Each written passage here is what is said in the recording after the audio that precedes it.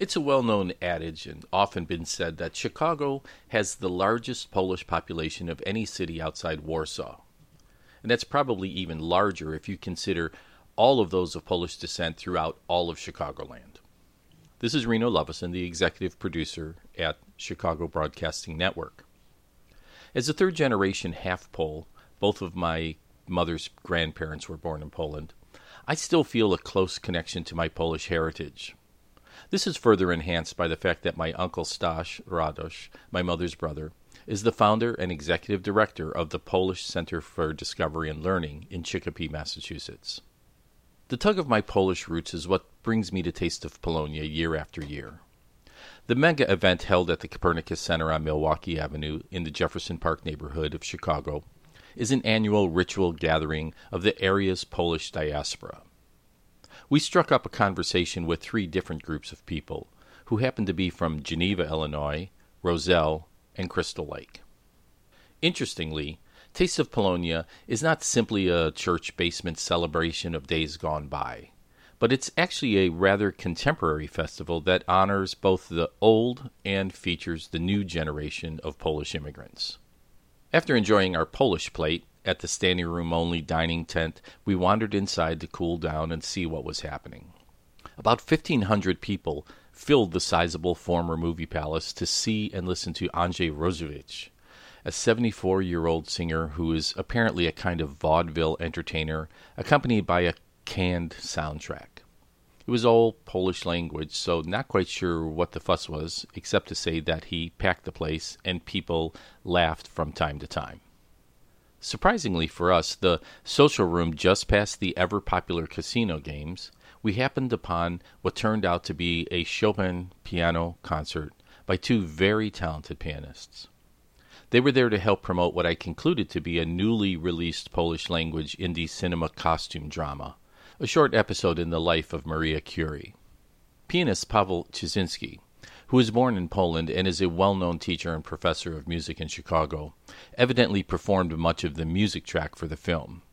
He was on hand to perform several Chopin pieces at the conclusion of the film's presentation.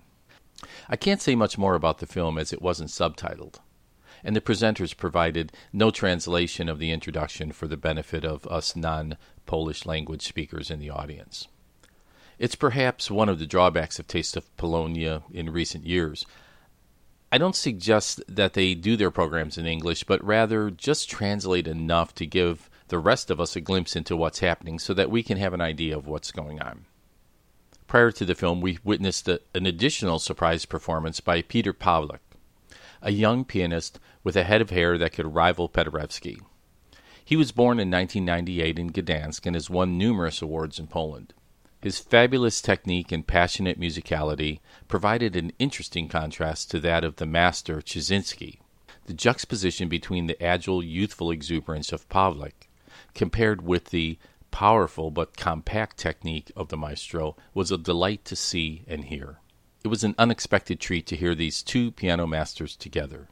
Incidentally, I had heard they had never met before. Shame on the organizers of the Taste of Polonia, though, for not giving these two exceptional musicians a more prominent venue and better piano, in spite of which they delivered outstanding musical performances to the handful of appreciative attendees. Later on in the theater, we sat in on a screening of The Fourth Partition. This is a documentary about the life and contributions of Polish Americans from about 1865 through World War II, told largely and perhaps appropriately from a Chicago point of view. After all, Chicago is arguably the capital of Poland in America. The remainder of Taste of Polonia is much like the rest of many Chicago summer street fairs, including the obligatory appearance of local politicians. We got a quick photo of Illinois Governor Rauner at the VIP entrance. It is, after all, an election year. As with other ethnic fairs, the food is good, though not exceptional. But of course, that's not the point. The point is to literally get a taste of Polonia.